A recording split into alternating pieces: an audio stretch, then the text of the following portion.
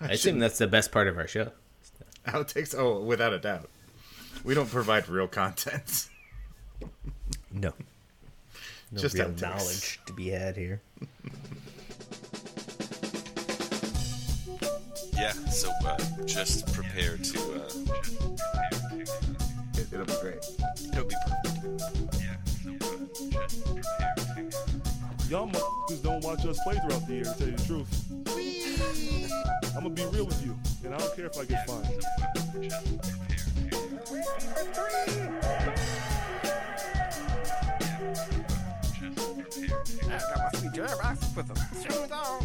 That train is off the track. I feel like you can't just like jump through Neptune and be okay. Just prepare to... What the show needs is more dogs and bears and chickens and stuff. Yeah, so just prepare to be awash in unbeatable goodness. Welcome, Pacers fans. You are listening to the Undebeatables, your semi-weekly Pacers podcast. Today is January 15th, 2023, and this is episode 626. Coming to you from the high school home of Jamison Brewer, Silver Spring, Maryland, it's the Dr. Jason Triplett. This show, we're going to discuss a 1-3 week for the Pacers, including games against Charlotte, New York, Atlanta, and Memphis. Joining me this week is one of our three analysts, coast to coast, like buttered toast. From Asheville, North Carolina, he's our in-house bartender, mixing up the drinks and the crappy jingles. It's John Colson. What is up, Pacer Nation? What is up, JT? I don't think anybody picked 1-3. We were on such a high coming from last week. I do have a shouts out for the host, Joey, who is, I guess, like, busy. And then, like, shouts out for the enforcer, John Harper. It was his birthday, and he's, like, having a whole weekend of nonsense for, was he 56 this year? Is that right? He's doing exactly what he should be doing. Yeah, no, he's 63. I think. 63. Okay, good. I have trouble keeping up. Mm-hmm. Yeah. 92. I mean, he looks so good for his age because he's He does. been enforcing so many things his entire life. That's right. So shout out to both of them. But we got all we need. You and me, buddy. Sure. Yeah. Yeah, and shout out to you, Mike Morrow. I could have been backed into taking a 1-3 week, and I would have been correct. And That's true. Instead, I broke the mold. That is true. All right. Before we start the show, I just want to remind you folks that this show is brought to you by you. You can head over to patreon.com/undebeatables to support the longest running Pacers podcast for as little as $1 a month. Or you can be like Mark Morrow and give us $37 a month or something. I don't know why he does that. It's really great, though. He's amazing. Yeah. Yeah. He's a real supporter of the show. Single-handedly keeping us afloat. That's right. All right, as I mentioned, a 1-3 week in Pacer land. We recorded on Saturday last week, so before the Sunday game against Charlotte, which the Pacers won 116-111. Miles Turner had a heck of a game in that one. 21 points, 9 rebounds, and 4 blocks. And Tyrese Halliburton chipping in 16, 13 assists, 5 rebounds, and 3 steals. Just a ho-hum line for the eighth in the East guards, all-star vote getter these days. That was the brightest spot for the Pacers this week. Wednesday, the Pacers traveled to the Mecca and played the Knicks, and they end up dropping this one 119-113. They did make it interesting after being down by 20 some odd at some point. Buddy Hield led the way for the Pacers, 31 points, 8 rebounds. Mathurin chipped in 20 points. Halliburton was having an okay game, 15 points and 7 assists as the Pacers were making a comeback, but then took an awkward fall in the third quarter and did not return. We'll get to more of that later. Notably, the Pacers without Miles Turner in this game, who was a late scratch with back spasms, a.k.a. Sitting out because there's a trade to be made, depending on how conspiratorial You watch you your are. tongue, sir. We got the Pacers got murdered by the Knicks backcourt. Jalen Brunson, 34 points, and just backbreaking shots down the stretch. And R.J. Barrett, in his return to action, 27 points, as the Pacers offered little resistance defensively. Pacers back in the Fieldhouse on Friday to host Atlanta and lose a heartbreaker at the buzzer, 113 to 111. This game was back and forth throughout. Pacers led by, I think, 9 with 8 minutes left, but then Atlanta quickly erased that, and it was sort of back and forth. Trae Young hitting threes, and John Collins getting a tip-in right at the buzzer. Matherin led the way for the Pacers with 26. O'Shea Brissett had a nice game off the bench, 17 points and 10 rebounds. And IPA, Isaiah Jackson, 10 points, 10 rebounds, and 7 blocks. He's got the hops. He's got the hops. Trae Young led the way for Atlanta with 26. And Okongwu killed us. 18 points and 20 rebounds in that one. Again, no Halliburton in that game and no Miles Turner in that game. Saturday, the Pacers hosted the Memphis Grizzlies, who I think are tied for first in the West right now. And they lost this one by a lot. It was 130 to 112 was the final score. Chris Duarte, the leading scorer for the Pacers, with 25. Desmond Bane led the way for Memphis with 25. John Morant had a heck of a game, 23 points, 10 assists, and one murder of Jalen Smith that brought the crowd to its feet in Gainbridge Fieldhouse. Brought me to my feet on my couch in Washington, D.C. If you haven't seen this dunk, it was the dunk of the incredible. night for ESPN, or For a very good reason. Yeah. At the time, I was like, "What's happening?" You know, and so I've been able to watch it again and again and again because it's in social media and the whatnot. But what he does is he fully cocks his arm back, like all the way back. He's in the air, so Jalen Smith jumps to block the shot and is almost all the way down after he's jumped at his full peak and almost back on the ground, and Morant's still in the air with his hand just coming down like a hammer. It was brutal. Yeah, the entire Memphis bench pretty much lost their mind at that point. And according to reports from my dad, who was in the building, apparently all of Gainbridge Fieldhouse also kind of lost their mind. How do you not? Crazy. How do you not Yeah. just go, oh my God, what happened? It was nuts.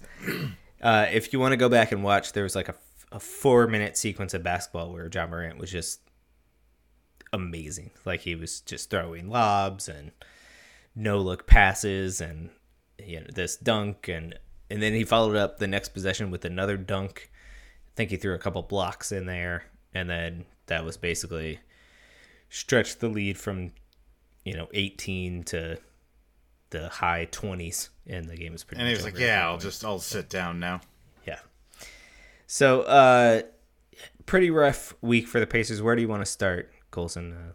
I mean, yes, a rough week. I think, the Charlotte game was solid. I thought that we did what we were supposed to do. We beat a worse team, and as you mentioned, Miles Turner was incredible in that. Was it 29 points? And just being 21 big. points. Yeah, only 21. Okay, but he was just bigger than everybody, and he used his size. I thought, this game was probably closer. Oh no, than you're right. 29 points. This game was probably closer than it should have been, but at the same time, I felt like we were in control of it. I was never really worried, and it was continuing the trek we had been on when we predicted a 3-1 or a 2-2 week. We were just taking care of business. The New York game, I thought, was a missed opportunity. I was very impressed with our game plan. We basically we doubled Julius Randle every time he got the ball because we know he can't pass out, and also because he's big and we don't have a ton of size. But like we just went at him, and it really worked for us a lot. Their offense really struggled at points in this game when we doubled Randle, but Brunson just did what he wanted to. Brunson was fantastic in this game. Every time they got in trouble, he got the ball and he made a difference. So I'm going to push back on you a little bit. I don't know if our defensive strategy was working all that well. It worked well on Randall. Worked well on Randall, but the Knicks put up 37 points in the first quarter and pretty much got anything they wanted. This strategy started in the second half. I'm sorry. Okay. You're right. Yes. This was a halftime adjustment. We were without Miles Turner, and Randall was eating us up, and so what we went to is a flash double on Randall, and he had trouble getting out of it, which got us back into this game, and I thought we had a chance to win it down the stretch because we were in a deep hole. Yes, a very deep. But hole. Yes. but I thought the halftime adjustment of the flash double on Randall really worked for us. But it released Brunson to do what he wanted to do, and that was that. I guess that's what I'm trying to say. Mm-hmm. Sure. But yeah, I mean, you can't tell the story of this week without saying that we were without our two best players. Halliburton was out, and so was Miles Turner. Also, Neesmith was out for much of the week. We get a nice game from Duarte in the Memphis game, and I'm glad he's, hopefully he's gaining some confidence. But that game was out of hand, to begin with. The reason I say that we miss some opportunities is that Atlanta and the Knicks are, right there with us in the standings. Oh, yeah, absolutely. And these were winnable games, even shorthanded. We were in these games, particularly the Atlanta game. Trae Young's his shooting range is out. It's annoying as hell. I mean, he's just shooting from 35 feet, and it's like a layup. Was he 6 of 10? And I would say that at least 3 of those or 4 of those were just insanely far from anything, and we weren't defending him. And then McConnell decided to just get inside his jersey, especially in the fourth quarter, and this game got interesting. It was real fun.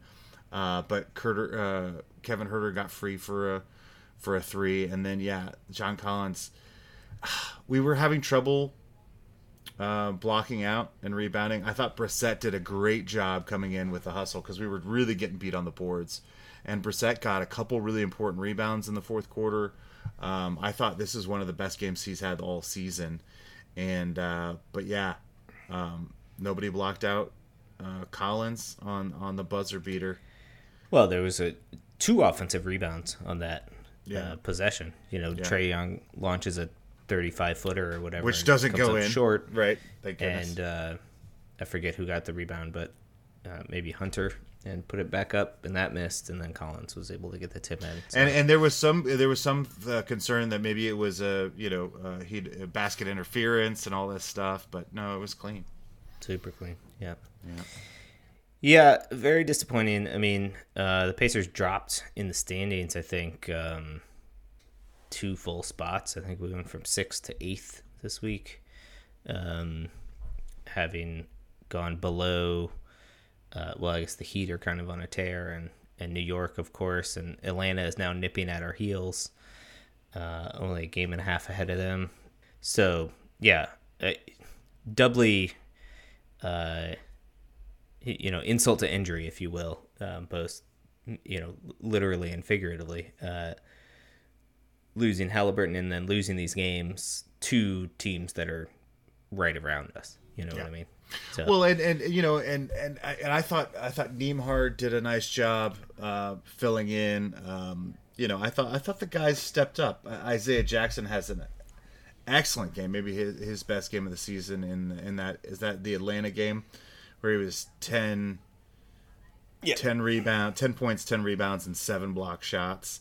Without Miles Turner, he made himself big, and I appreciated that. And I mean, guys like Goga had a good game against the Knicks. The Knicks, he, exactly. He had some good moments. And well, really, I mean, he was on the floor in the fourth quarter when we made that game interesting because they were blowing us out, and he really was a big part of us getting back into it. Guys are stepping up, but you really look around and you go, okay, Halliburton is the thing that makes us special.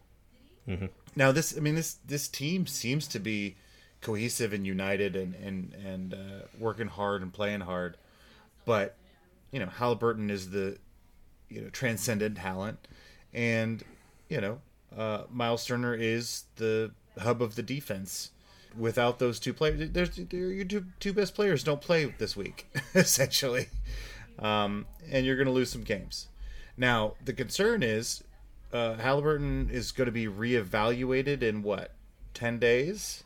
So he's just what I read he was out 2 weeks probably before reevaluation.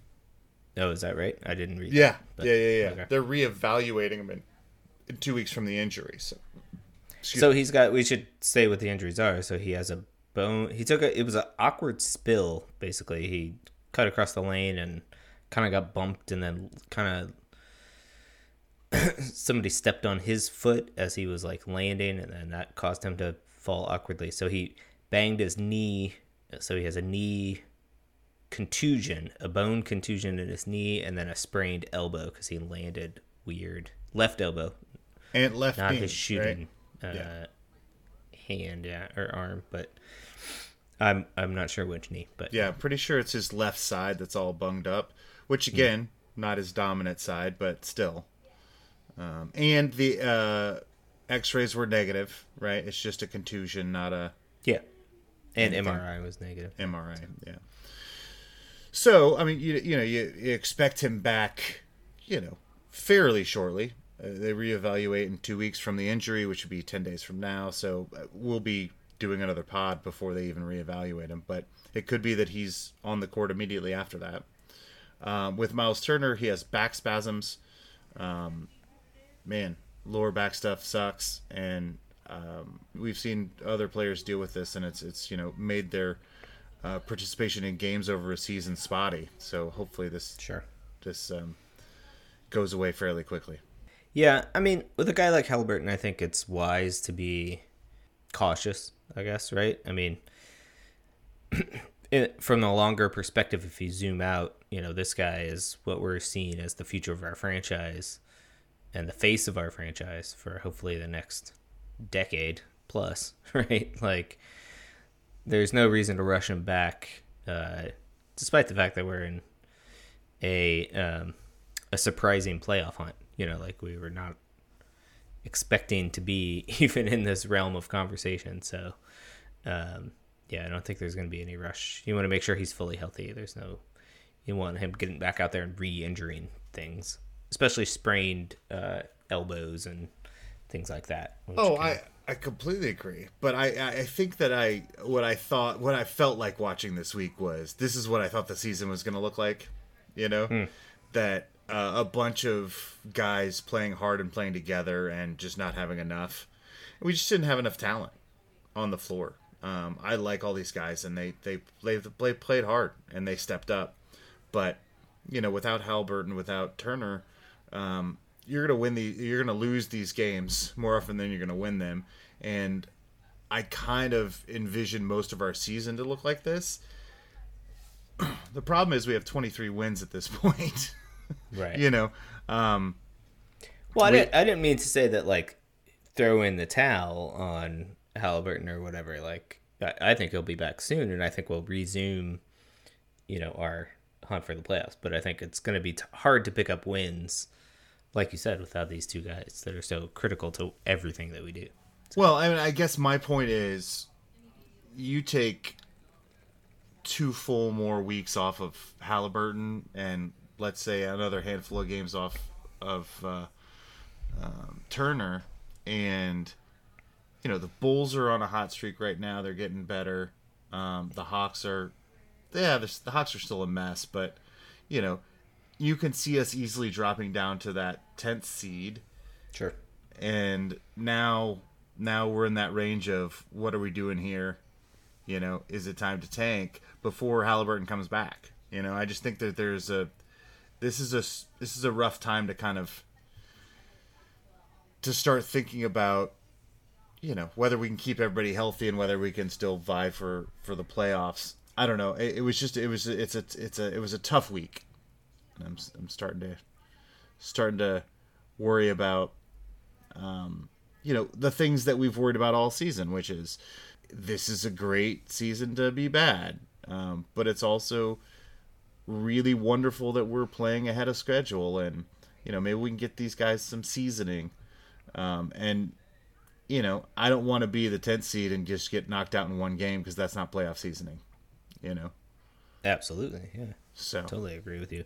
But I think, you know, the fact that we've been flirting with the 6th seed, I don't know about you, but I certainly didn't. You know, obviously, I think that's the ceiling, right? Like, Sure, I don't see for the sure. team cracking the top 5, and so it's more likely that we're going to end up in the play-in situation than having a guaranteed playoff series, if you will. yeah, but if that's the case, give me the 7 or the 8, so I at least get 2 chances to go Sure. to the playoffs, and you know, that sort of thing. Things could get particularly rough this week because our schedule takes this last turn for the worst. This would have been the end of the put us in a holiday season. I don't know if we've come up with another moniker for this, but we go on a 4-game road stretch this week. Monday at Milwaukee. That's a 2:30 tip for those of you that have MLK Day off. Wednesday at OKC. Friday at Denver. And Saturday at Phoenix. So Yeah. that's not good. Phoenix isn't that good though. Phoenix is not horrible. No, and we're at Right. their house. Sure, fair enough. Yeah. But without Booker, they've been beatable. So, Sure. but yeah, you're looking at a 1-3 week there probably. It's not good. That'll put us below 500 if that's the case. Well, I mean, it should be said, OKC basically has the same record as Phoenix at this point. So they do have the same record as Phoenix, and they've won 3 straight. Well, and also So you that's got not a gimme, is what I want to say. Yeah. Oh, the Suns. Yeah, you're right. No, the OKC is not a gimme. Oh yeah, no, I assume we were going to lose to them. Yeah, for Okay. sure. I know they've been playing well. Again, you remember. I mean, if Miles Turner's back, that's one thing. But again, so far we're just assuming we're going to these games without our 2 best players. So it's just not going to be. These guys play hard. They play tough. But I'm assuming that this is going to go sideways pretty fast. Yeah, I mean, it would be nice to this is a great opportunity for guys like you mentioned, like Duarte, who seemed to get off the schneid in the Memphis game, and hopefully Aaron Nesmith, he was out with an illness, but hopefully he can get his rhythm back, and it's an opportunity for all of these guys to step up. Well, yeah, and get some Mathurin looked minutes. like the best player on the floor for stretches this week. Yep. And so giving him more run. So yeah, I mean that's what you want, right? In a developmental season, you want opportunities for guys. I just wouldn't expect as Pacer Nation to expect a lot of wins this week. Do you think, in light of that instead of giving the keys to Nemhard as the starting point guard in the first unit, should we start McConnell? Just because he has a lot more experience, like running a ship, and let Nemhard come off the bench, or keep Nemhard at the 2 and keep bringing Mathurin off the bench? Like, do you think we see Carlisle tinker with starting lineups? And Well, whatnot? we saw. I think was it Mathurin started in the Memphis game. Yeah, Yeah. So in the Atlanta game. and the Atlanta game. So I mean, I think he's gonna, he understands that there needs to be scoring there. My assumption would be that Nimhard needs to play with Heald in that starting lineup, because Heald's the steady hand. He's the vet. He's the guy you can throw it to if things are going bad, and he'll hit a 3. Sure. and I mean, he did hit 7 threes in the New York game, like I called for him, and he looked fantastic. But I mean, we were broke a lot from the range this week. I mean, when you spend so much of your offense on hitting 3-pointers and you shoot 29 or 30%, and the other team shoots 35-40, you're going to lose a lot of those games. And some of these games came down to just missing 3-pointers. So, and part of that is that Halliburton is so talented at that. You replace that with he creates a lot more open looks. Looks for other people, right? And you replace that with a Nimhard or a Rusty Neesmith or whatever. There's gonna be some differences in your offense. I mean, I just wonder if Nimhard. Well, I mean, I guess with Nimhard, is it Nimhard or Nimhard? Anyway, it's a silent B. I think it's a silent B. That's right. B is for baller. In the second unit, like, he has a bit more of a scorer's mentality, and if Matherin is in the starting lineup, then that maybe gives a little bit more punch to the second unit, and you have McConnell in the starting lineup. I don't know, just a thought. Yeah, no, I mean, I think everything's on the table at this point. I mean, because we're just throwing shit at the wall. We've got 8 guys, 9 guys we really like, and none of them are stars, and let them play hard. You can figure out the rotations. I thought Jalen Smith had, a really good stretch in, what was it? Was it the Knicks game? But his overall game wasn't that good. It's like, I mean, like, I don't know, like, I'm struggling I really wanted this to be a coming out party for Jalen Smith and for Isaiah Jackson this whole season, but particularly when you put, Turner down. And they've had their moments, but they're not showing the consistency that they're ready to be, difference makers on this team. Now, granted, they're like 22 and 21, but exactly. And I know it takes time, especially with big guys, but I was just so excited for this season for these guys, and I thought, well, Turner's going to go down for a little bit, let these guys show that they're ready, and neither of them are ready. Yeah, probably not. I mean, but yeah, like, again, here's a great opportunity for them to get more minutes and at least learn on the job. You know what I mean? Even if they're not super successful, like, just playing, they need to get more minutes at that NBA speed and strength and figure out what they need to do, basically. Especially Jackson, I think, really needs to be on the floor to, like, see things happening around him and get the game to start to slow down for him, I guess. Well, I think they need to be spending more time just talking to Terry Taylor. The Birdhouse went in and got a bunch of O boards in that Memphis game. Like, I mean, the game was over, but he was just doing what he did. And I need my big guys to be fighting the way that whatever. What, 6'5"? Yeah, something like that. What is he? TT 6'4". He's listed at 4. But I mean, he's like that's just his jam. He just because he knows how to box out. Like, that's a big. But it's thing. more so like he knows how to do that, but he also, like, for those offensive rebounds, knows how to sneak his way into little spaces. Like, nobody expects to see him coming because probably those big guys don't even see him. Exactly. He's so small. Below their belt line. Yeah, exactly. All right, so you say a 1-3 week. I'm gonna go 2-2. I think we're gonna keep this ship afloat. I think we're gonna catch Milwaukee off guard. It's the afternoon game. Nobody wants to play in the afternoon, except for young guys. That's true. That's true. I'm not. I don't hate that pick. That's fun. All right, and then are we gonna beat the Suns or OKC? Probably the Suns. OKC's, they play way too hard. So we play hard too, buddy. Denver's gonna crush us. Yeah, Denver's gonna crush us. Yeah. So if you have plans for Friday night, it's all good. Go ahead. Yeah, skip the game. Enjoy your Friday night. That's right. Skip the game. That'd be fine. So I did want to mention this. We sort of teased it. Conspiracy theories on Miles Turner with back spasms. Is he in trade rumors, or do you think so? After we had our panic talk about we're going to trade Miles Turner, more stuff came out that the Pacers are in active talks with him still about a long-term extension. What's your read on any of this? Where are we at? That's a good question. I mean, I didn't read everything this week, but I think it's always fishy when a guy is a game time scratch and has been on the trade block, especially as you get closer and closer to the trade deadline.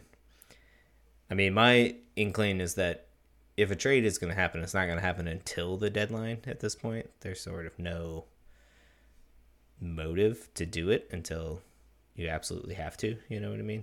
For either the Pacers or another team, if it's another team, waiting to pull the trigger. And Carlisle said as much, I guess his back started spasming up after a team meeting or something like that, like right before the game. So, and they went and tried to massage it out, and it just didn't work. So Right, and I think the quote was, "I have no intention of trading Miles Turner," is what he also said. Yeah, well, not that's what Carlisle said. Right, I understand that, but he clearly understands him as very essential to the team he's running right now. Yeah, and it seems like our impression of Miles Turner's feelings toward the Pacers as a franchise is different than what other people are seeing. Like, people that are around the team seem to report that he's very happy and likes this group of guys and all that kind of stuff. I think that. I mean, I just think he sees his body language is different than it was when he was in his third year with Sabonis, Right. and like he loved Sabonis early on. They were best friends and they were kind of trying to figure it out. But after he realized that he was basically going to sit in the corner and shoot threes, like his body language got worse, Yeah. He seems more engaged. He seems bigger. He seems more active. He's getting easy shots because of Halliburton. So, I mean, on some level, does he want to go to another team where maybe he just sits in the corner and shoots threes again? Like right now he's got to be feeling pretty good about his basketball career. For sure. But that doesn't matter to management if they think they get something good, right? Well, right. I mean, I think they're trying to suss out what the number would be, for Turner, and they have until. I'm sure they're working all the angles, I guess, or I hope they're working all the angles. That's right? what they get paid to do, right? Exactly. Yeah. So they have up until the trade deadline to see if they can come to agreement with Turner on a number for an extension, and if they can't and they feel like they need to get assets back and not risk it in free agency, then they'll probably pull a trigger, pull the trigger on a trade at the deadline. Well, the conspiracy theory is back spasms is we've come at an impasse on contract talk and we're knee deep in a conversation with another team and we are not pulling the trigger yet, but we can't afford Turner to get hurt for that trade. And so you're going to... But why would they call it back spasms and not like rest or something? Or like... Well, because that's too obvious. I don't know. Okay. Sure. Well, I hope it's not true. I've loved Miles Turner this season. He's had an interesting career with us because there's not been a ton of playoff success. He's had a ton of turnover of coaching and superstars around him, and he's been a soldier for us. I really like to get him in a situation where his role is defined and at least a couple of the primary teammates around him are set in stone. And I feel like this franchise is, clear on the fact that they want Halliburton to be their leader in the future. Looks like Matherin's going to be around for a while, so that gives some stability. I would love for Miles Turner to be able to exist in a world where he's got some stability and can evolve into the player he deserves to be. Yeah, it was interesting. I don't know if you read it, but I sent around an article from Bob Kravitz in The Athletic about how, Tyrese Halliburton is going to be the face of the franchise, and he's the next Reggie Miller, and he's saying all the right things, and he's here for the long haul and all this stuff. And he's like, it's Pacer fans. We should be, cautious, or, it doesn't seem right. The superstars leave us or whatever. But this is different. This is Tyrese Halliburton. And I really want to dig through the archives because I'm sure he wrote the exact same article about Victor Oladipo. Yeah. So it's like, and probably Paul George. Maybe, yeah. But I mean, Paul George was like sort of the first Yeah, you're super right. duper star to, anyway. But anyway. So that's the point of that, is to say that stability is only in the eye of the beholder. I guess at some level, right? Like, I hope that is the future for the next decade or whatever. He's so fun, and he's so talented, and he's gonna make an all-star team. This all-star team, he's gonna. He'll make the all-star team this year. Yeah, and at least if he stays healthy, he's in line to make third All NBA. Like he's been. I mean, I think we talked about this last season. There's nobody that's averaged over 10 assists as a Pacer point guard. So Yeah. this is a huge deal. People don't average over 10 assists a game in the league, not just only for our franchise, but it just doesn't happen that often. Right. Yeah. This guy is really, really special, and he also can shoot the lights out. He's also, he's got size. Seems to have leadership quality. Hell of a savvy pickup by the franchise here. Yeah.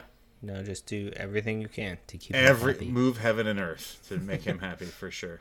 All right, well, Pacer fans, we're going to leave you with only one show this week, so we're not going to do a Thursday show. So we'll be back with you next Monday, hopefully with a much more intact crew.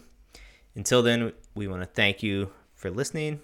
You can find us on Twitter at Undebeatables. We're on Facebook.com/TheUndebeatables. You can email us, shoutout@TheUndebeatables.com. There's also a contact form on our website. If you want to send a message and sort of withhold your name, that's the way to do it. And we also have a couple t-shirts left on the website, so get yourself one of those. Yeah, we've got some mailbags that we got to get to. Some people that have written in. We appreciate that. Keep it up. Once we get the full crew back together, we'll start answering some. So if you got some questions, definitely drop them off at all the places that Jason just said, or go to the website and figure it out, because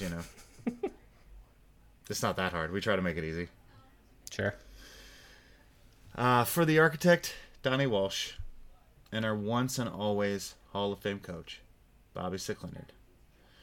Turn out the lights, the party's over. That was a classic. Yeah, I feel like that's I went back to the well. That's probably the If you were to take all of the songs that you've done, and come up with an average song, like the tone wise, Sure.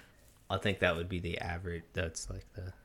Well, it's funny that I don't. It's the modal version of the song. Yeah. That you're exactly right. And what's interesting is that I don't do it like Bobby did. That should be my average, right? Turn out the lights. The party's over. That should be my go-to. It's not.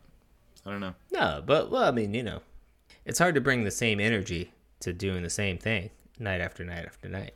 Well, maybe I just didn't want to take, because he perfected it, and so I had to reinvent it. I had to do my own thing. Not That's as true. good, but different. I was listening to a recent pod of ours, and I was talking about how I had to listen to a game on the radio, and I was like, oh yeah, I was listening to Mark and Slick, and part of that is because I'm getting old and my brain doesn't work anymore, but part of it is also just like how much time those guys spent together doing the radio broadcast. How much time they spent in your ears. My brain can't split them apart. Yeah, That's right. That's right. Have you listened to Eddie Gill with Mark? It's not bad. I mean, he's evolving into it. I see why they've picked him. It's different, but definitely.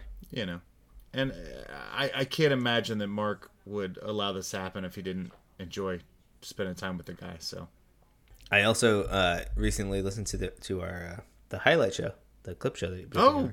I'm glad you got to it. Yeah. And you have that great section in there where there's it's audio of Mark Boyle calling a bat flying around the San Antonio arena. I cut like lots of things of us being funny just to keep that in there. It's so great. It's so good. Diving and tormenting. He's the best. He's the best. This bat is indefatigable. So good. So good.